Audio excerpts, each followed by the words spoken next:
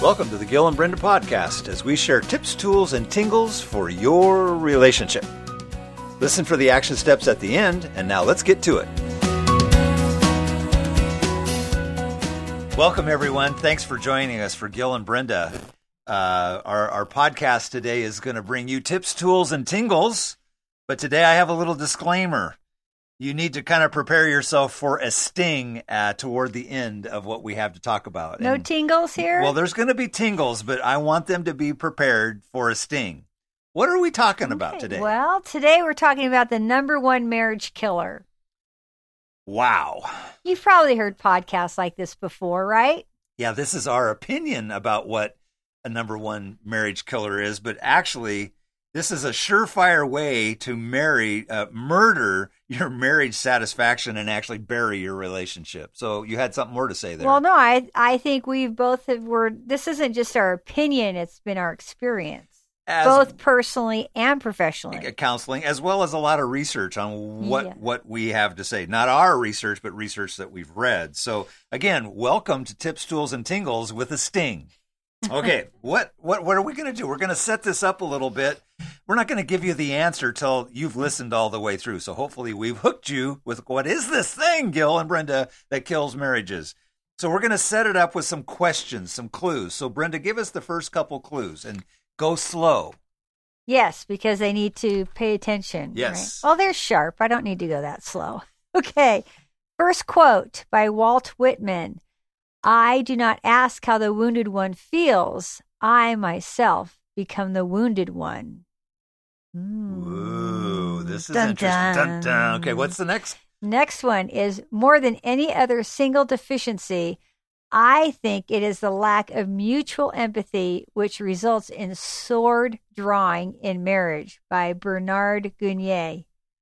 Sword drawing, just because of the lack of mutual empathy. Okay, wow. I've seen couples draw their swords. Yeah, I mean, figuratively or literally. Yeah. I think in my counseling chair, I'm kind of going, "Whoa, let's put those away, you guys. Not down, boy, down, girl." Yeah. So, what are you thinking there? Those are a couple clues. It's a little obscure, so stay with us on this. Here's the next clue. Next clue is this. Researchers at the Relationship Institute at UCLA found that couples who are willing to compromise are more effective in solving their problems together. Of the 172 couples studied over the course of 11 years, 79% were still married. That's pretty good. Those were first-time marriages. But here was the hypothesis that UCLA was coming up with. Was that commitment was the glue that helped them stay together. That's what we always hear. That's what we always hear. I'm committed. I'm in it. I'm going to go for it. But really, was it the real glue? Surprisingly, not according to the couples. Because even the couples who divorced stated that they were committed to the relationship. This is confusing. Here's the factor that's was not exhibited by the couples who divorced. They did not exhibit a resolve to sacrifice and work toward compromise. Thus, compromise was not part of their commitment. That's kind of strange. So the other factor that came out in the research was couples who did stay together, they pointed out in their marriage that they did not keep score of how often one person got their way. The couples who broke up did keep score of what they got. Yeah. They got my way, and you didn't get yours. We weren't able to compromise. So, in other words, it is better that I bend rather than for us to break. Wow, say that again. In other words, it is better that I bend rather than for us to break. Or we could put it this way. When we're flexible, we tend to draw closer together. Let me say that again. When we're flexible, we tend to draw closer together. Are you getting it yet, you guys? I like what your beatitude is. I always say it's like what? First skill 312 is flexible. Be flexible. Blessed are the flexible because they won't snap. Yeah. Man, that's hard. Okay, that's so hard. Final clue. Well, and because a lot of this, too, being flexible means I may not get my way, right? Well, no, because I have to learn how to compromise. That was the point of the research from UCLA, was that the couples who compromised, it was part of their commitment, where the couples who didn't compromise, they didn't commit to that.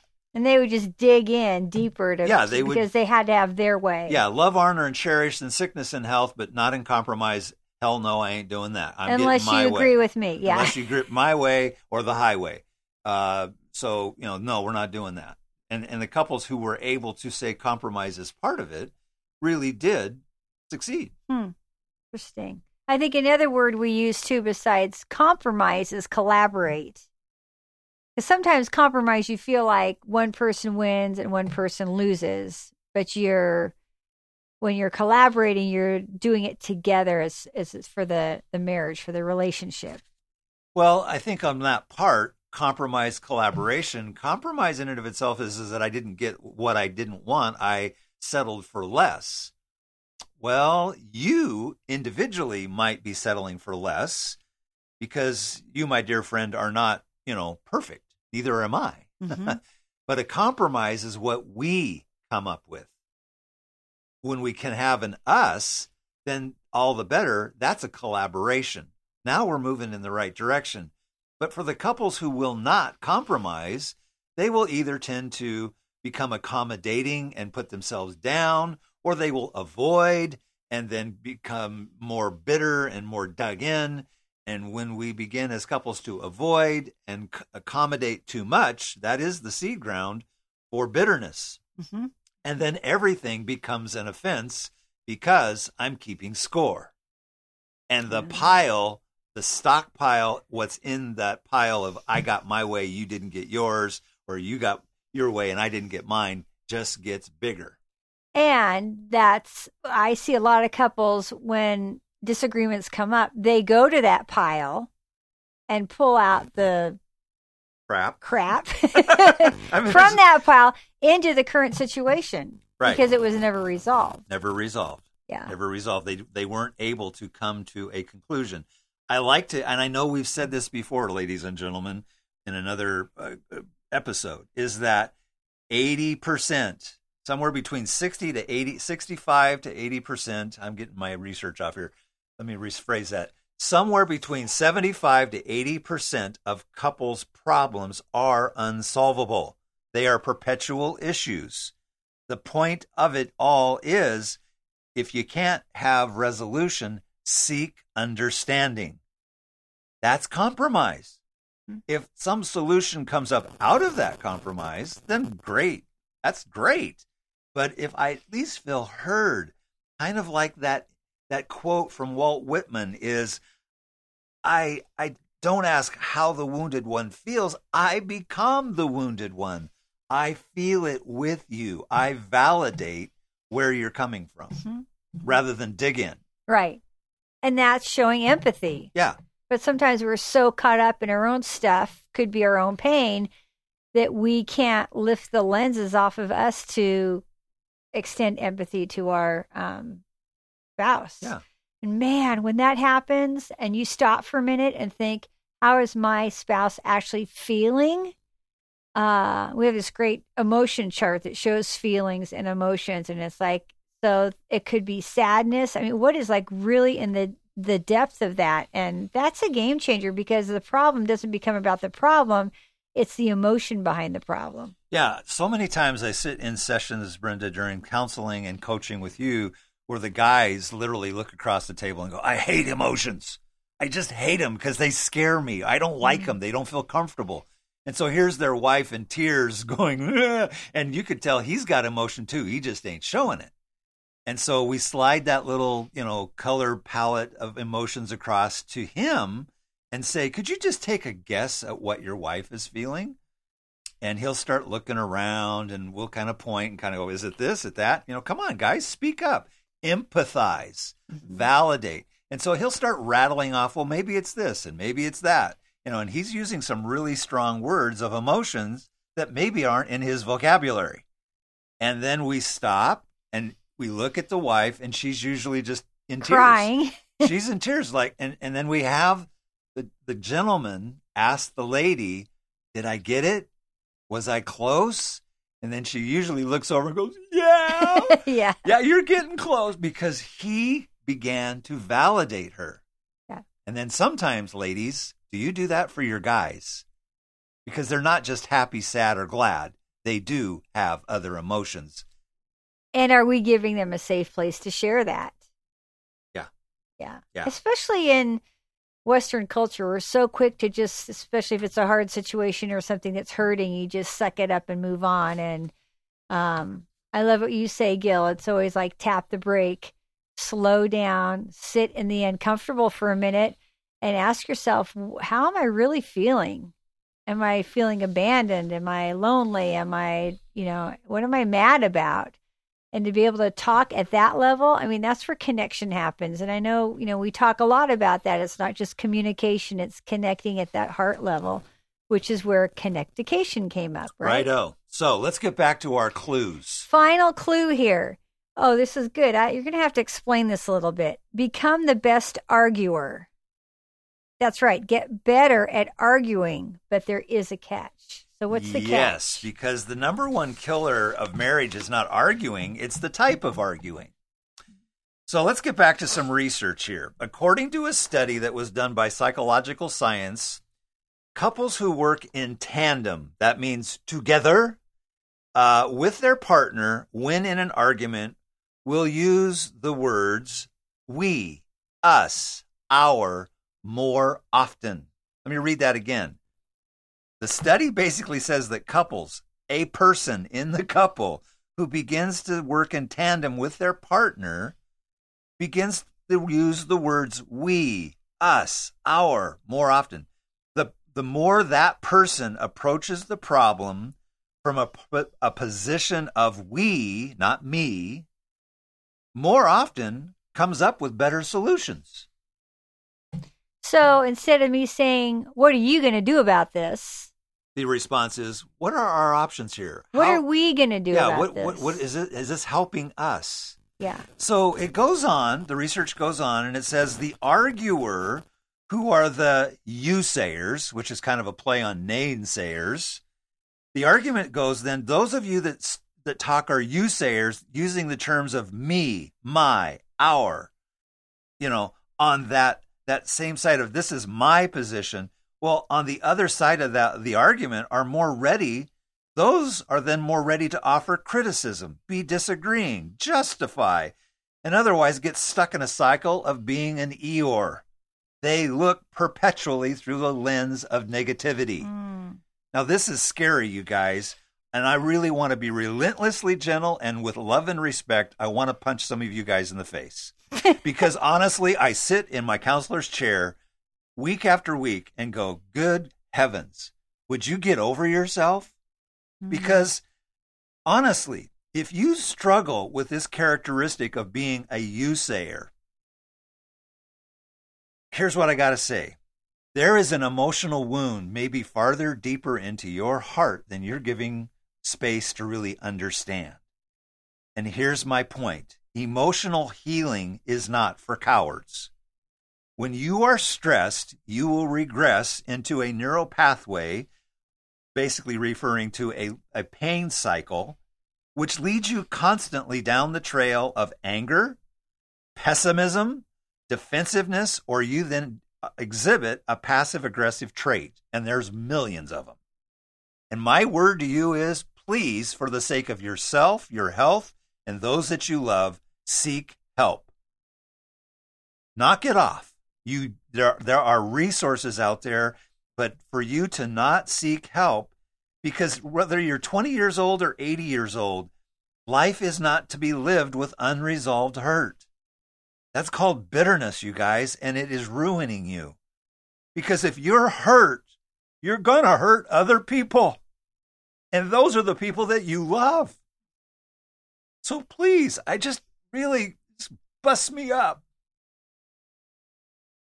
I am an empathetic man, and I sit with people on a daily basis, And I just want to weep because they're so stuck in the mud and they won't change their way.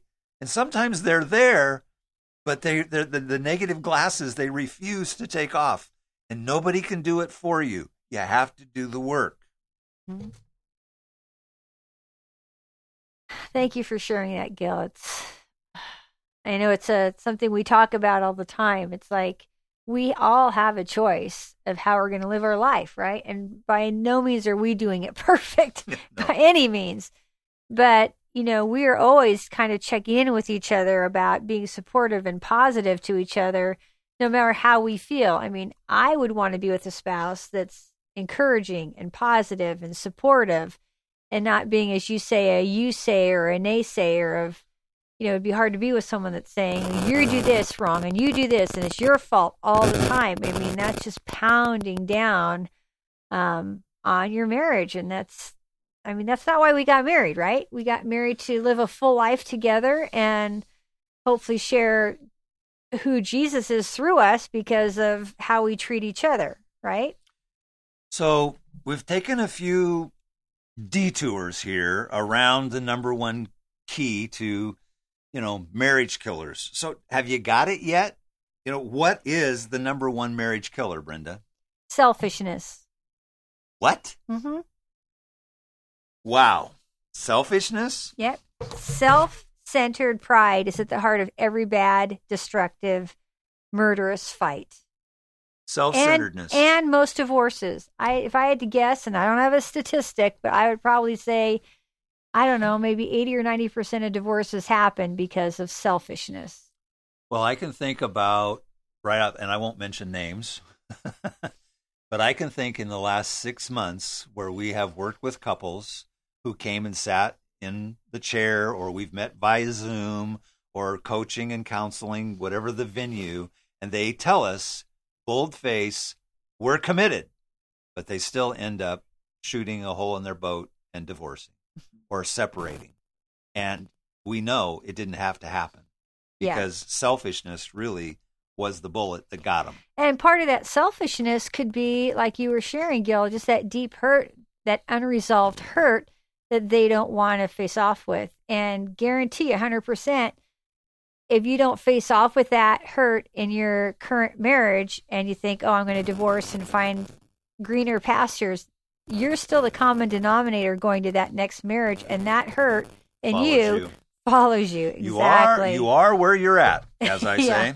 So a little bit more research shows that when pride sets in, so if self-centered pride is the heart of every destructive fight, so if pride sets in 34% of the time, even when a person knows they're wrong, actually can't remember what they were fighting about. We hear this all the time as we're working with couples. It's like they get more negatively energized by the fight. Maybe it's the adrenaline or something going physically. And then at the end, they're like, once they calm down, it's like, I don't even know what we were fighting about. Ugh is what I say. Really, you guys? Because the research goes on and then says this. 74% will fight on even if they feel it's a losing battle. 74% will continue the fight even though they're not going to win.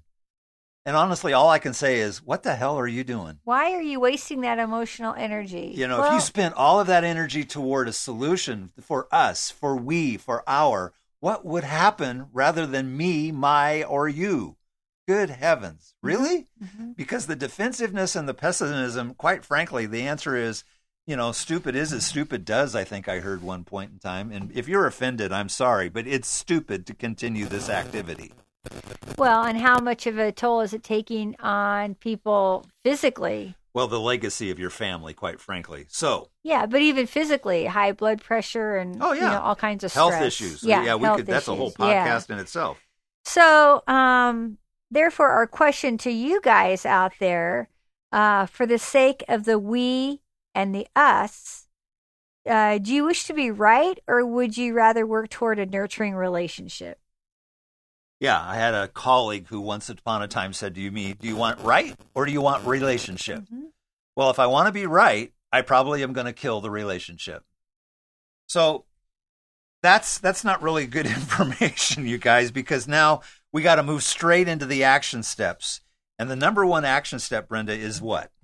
Well, when you begin to hear yourself say in arguments, me, my, I, or you, that's a great indication to stop and pause. It's almost like stick a sock in your mouth for a minute. Switch gears. Switch gears. Move to us, we, our. What are we going to do about it? What's best for us? What are our options here? Another action step would be a bit of a statement, and then Brenda's going to give you the action. Here's the statement. From the book of Proverbs, chapter 16, about verse 18, good old King Solomon had some pretty strong words, which goes like this. Pride goes before a fall, and a haughty spirit before destruction. Now, the word haughty translates like this, folks. Haughty means condescending, arrogant, snooty, or conceited. And again, that is going to kill a relationship. You got to stop it, because here's the remedy. When you begin to act with humility, empathy, kindness, patience, and that you know that meekness will win the day, even if you think you're strong, quite frankly, the strong are able to submit, to surrender. But if you are weak and stuck in a negative cycle, you will dig in. Humility does not diminish power. It's empowering. And the idea here is you do want to act with pride. You want to act with humility. Next statement. If you battle the Eeyore complex, seek some counseling. Those that become self-aware, and that again is a whole nother podcast, because those that are self-aware become more emotionally mature. Knowing myself so I know how to control, self-regulate myself actually is a sign of emotional maturity. And so if you have a problem that's so deep that Eeyore cycle is in you, it is referred to as a neurological pathway, and the only way to resolve that is to begin to understand yourself. One of the most important relationships you can have, ladies and gentlemen, is the relationship that you have to yourself. And there are things in the subconscious and the pre-subconscious that could be tripping you up from your childhood. Get the help. There is no point of pride here. It's a point of moving forward. So, it's easier to live with yourself, and your blood pressure actually might go down. Well, I'm sure there's all kinds of health benefits because you wouldn't be as stressed, right? Right. Well, and on the other hand, if you're not the person that's the Eeyore, but you're living with a person who's an Eeyore, it's hard living with an Eeyore. It's almost like they suck all the air out of the room once they come in. And we want to be the spouses who are supportive and positive, right? I mean, and so the question is, how can you grow in that? Yeah. Have a conversation with each other, not to be on the defensive or to be angry about it. Ask your spouse, do I come off negative to you? Yeah. And I think, honestly, ladies and gentlemen, I would probably have to seek your apology and patience with me, because today I'm actually speaking as a very frustrated counselor. I'm really sorry if I'm coming off hard on some of you. I love you. I care about you, or I wouldn't be sitting behind this microphone. Really, if you are having trouble, seek the help that you need. It is really important, because if the title of the session today is the number one marriage killer is selfishness, then the remedy is to be selfless. That's harder said than done. It's easier said than done. But for you to step forward shows emotional fortitude and strength. It's in you. I'm calling you out for your own behalf and for the behalf of the world and everyone that lives around you. Move forward. And I guess I would encourage those people that are witnessing this, that if a situation comes up where, let's say your spouse has always been selfish, when you see that they're working on this and they're trying to be selfless, affirm them in that, validate them. Wow, I really appreciate that you're being selfless about this. That word validation, Brenda, is so powerful. I'm so glad you used it. So another action step that I'm going to add here is if you do not know how to validate us, or how to validate, would you email us? I've got a little short article that's probably about 8 paragraphs long on how to validate. It will help you understand how to validate. I really am glad you brought that up. Well, that's a whole nother podcast is validation and how easy it is to do and how much we don't do it. And I think a lot of times, and we're guilty of this too, we don't do it because we get caught up in ourselves and our head, and we're human, right? I'm going to pray for our listeners today. I don't think we've ever done this, but I'm going to do it today. So we pray, Jesus, that you would bring a softening to those that are listening. Lord Jesus, we pray for those who might be stuck in the Eeyore cycle, that they would seek help and that they would find the help that they need. And then finally, Lord Jesus, for those who are truly aware that they are battling selfishness, that they would first and foremost turn to you and ask for help. God, you're bigger than any of us. And for us to humble ourselves, your word is very clear that you will lift us up, you will encourage us, and you will help us to live a life that is pleasing not only to you, but make us sweet fragrances to one another. So, Lord Jesus, I pray that you help a revelation come, that we would stop stinking up the place and start becoming sweeter, more lovable people, because we want our marriages to flourish, not be destroyed. Pray that in Jesus' name. Mm-hmm. Any final comment, Brenda? I think we always say, if you ain't got the marriage, you ain't got nothing. Because a healthy marriage is the best gift we can give each other. Yeah. I always say to our kids in our community, but it's for us too. Yeah. For the enjoyment of it. I enjoyed doing this today with you. You're pretty hot and heavy. I don't know. We'll see if people ever want to listen again. But you know what? I 100% agree with you because, yeah, coaching with you and sitting with couples, which we absolutely love to do, there's a lot of pain out there. Yeah. But the pain, when you do it together, when we tackle the pain together, that becomes a bond that nobody can break because we did it. Yep. And we figured it out because it was best for us. Yes. Amen to that. All right. Love you all. Hope you can, bear with us by listening through all this. Thanks for joining us. Find us at GillandBrenda.com. Always forward. Just go slow. Hey, glad you joined us today. Want to connect with us? Find us at GillandBrenda.com and the usual social media outlets. We are available for coaching, counseling, marriage intensives, seminars, workshops, retreats, and so much more. We'd love to encourage you in your relationship. Give us a call today, and thank you to our producer and engineer, Corby Stevens.